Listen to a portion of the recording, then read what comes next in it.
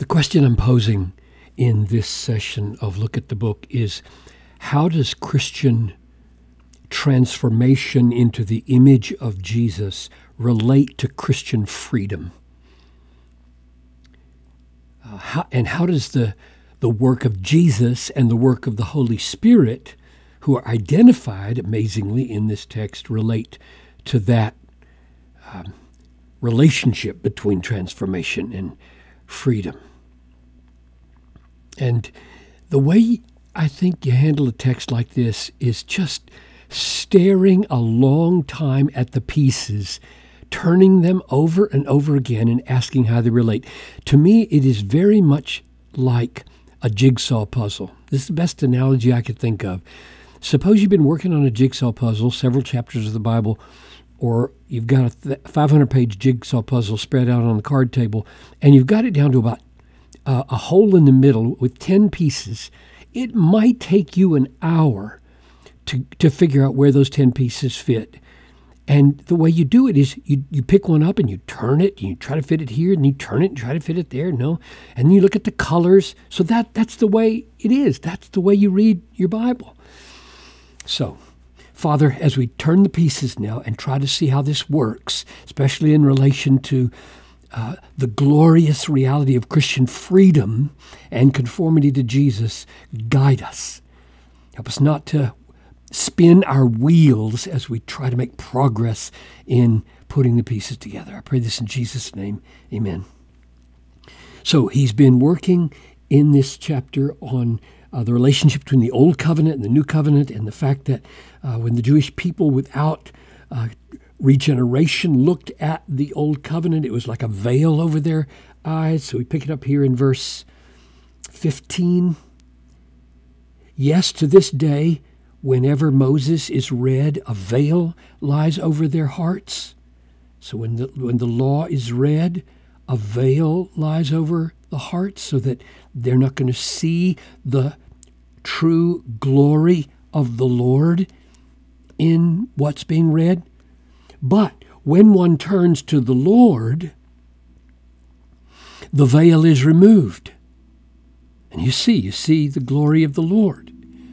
Now the Lord is the Spirit, and where the Spirit of the Lord is, there is freedom. Okay, so he identifies the Lord and the Spirit. They're one reality in some sense, one nature. This is getting at the Trinity, but what's going on here? Where the Spirit of the Lord is, there is freedom. So he's interpreting what he just said about the removal of the veil in terms of freedom. So I'm going to suggest freedom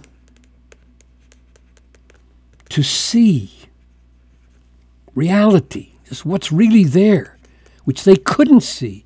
So the most natural interpretation of freedom here so far is a veil is removed, and now you're not in the dark, and you have freedom. If you're walking around in total darkness and somebody hands you a light, a flashlight, you're free. You can find your way again. You won't fall off a cliff. You're free to stay on the path. Everybody knows that's the kind of freedom you want when you're in the dark. And so if a veil is keeping you from seeing reality, and you turn to the Lord, and the reality is seen because the veil is lifted, and then he just pauses and comments, now the Lord that you just saw is the Spirit, and where the Spirit of the Lord is, there is freedom. So understand what's happened here in the lifting of the veil as the granting not only of sight, but of freedom. The freedom to see what you need to see about reality. We're not free people if we can't see reality for what it is. That's the first step. Now verse 18, because we're going to come and see it again down here. This comes from the Lord who is the Spirit. So this unit has this at the end, and this unit has this at the end. So the Spirit and the Lord are affecting freedom in that direction, and the Spirit and the Lord are affecting freedom this way. Let's read verse 18. Make it a little clearer here. And we all with unveiled face, So now the veil is removed, and that refers to all of us now, because the Spirit is doing this for us with unveiled face, are now beholding, this is what we couldn't see, the glory of the Lord. And we're going to know that down here in verses 4, or chapter 4, 4 through 6, is the glory of Christ, who is the image of God, or the glory of God in the face of Christ. This is beholding the glory of the Lord, Jesus, in the gospel. And beholding him, we are being transformed into the same image from one degree of glory to another. So the new thing here is that you don't just see, which you did here, the veil is removed and now you can see, but now you, in beholding, are being changed. So, get back up here. The freedom to see is now accompanied by or added to the freedom to be changed into the image of what we see. Now, why is that important? Well, it's one thing to be free to see, but what if you see lots of reality that you hadn't seen before and are in that sense more free? But what if you don't like the reality? Or what if the reality is so weird, so strange, so foreign, there's nothing natural in your response to it at all?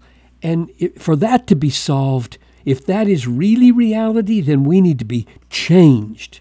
So that's what's going on here. This change, this transformation, comes from the Lord, who is the Spirit. So he's already said that the Lord is the Spirit, and then he add, where the Spirit of the Lord is, there's freedom. So I've got that same idea going down here. This comes from the Lord, who is the Spirit, and thus this is a new dimension of the same freedom that he was talking about here. Let's see if we can sum it up like this. So one, without sharing, you just listen to me so you can read my crazy writing.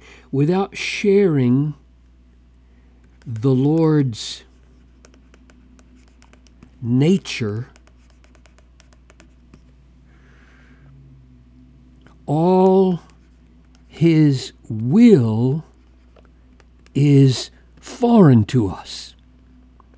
It's not natural, and we remain unfree, right? If you see the glory of the Lord and all that it implies about the way we should live, and you're not changed into the same image, then this remains alien. But, second alternative, if we do share the nature of the Lord, then all his will is what we could say natural, or we could actually say our will. And that is freedom. Isn't it? What is freedom? Freedom is being able to do what you want to do and not being punished for it or regret it in 1,000 years. And so being transformed into the same image as the glory of the Lord is not just the freedom of a veil being removed or a flashlight being given or some sight being granted. It's now the very Lord transforming us by that sight so that we're conformed to him and his will, and nothing could be more free than that. So, final point, the Spirit. This is what Paul seems to be stressing. The Spirit. This comes from the Lord, who is the Spirit.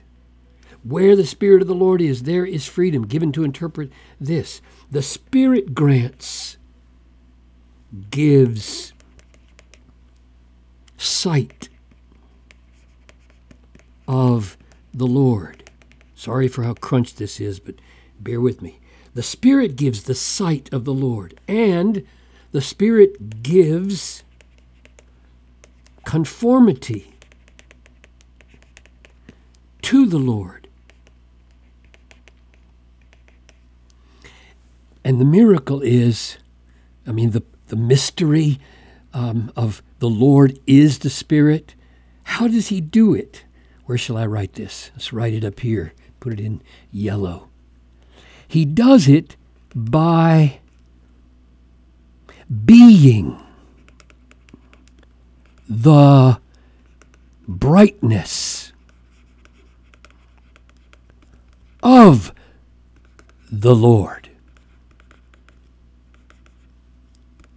Being. He doesn't just, the Spirit doesn't come to us and say, hey, look over there. There's Jesus over there. I just lifted the veil. You can look over there, and I'll just stand behind you and you look at him. That's not what he does. Paul seems to be stressing, no, the Lord is the Spirit. This comes from the Lord who is the Spirit, which means that as the Spirit lifts up the crucified and risen Christ, he's, as it were, lifting him up and radiating his glory and his light because he is the Lord. And so freedom comes from the Spirit. It comes from looking at the Lord who is the Spirit, and it's a freedom to see, and it's a freedom to be changed so that we are no longer foreign from the Lord and unfree, but rather we share his will because we share his nature, and that is freedom.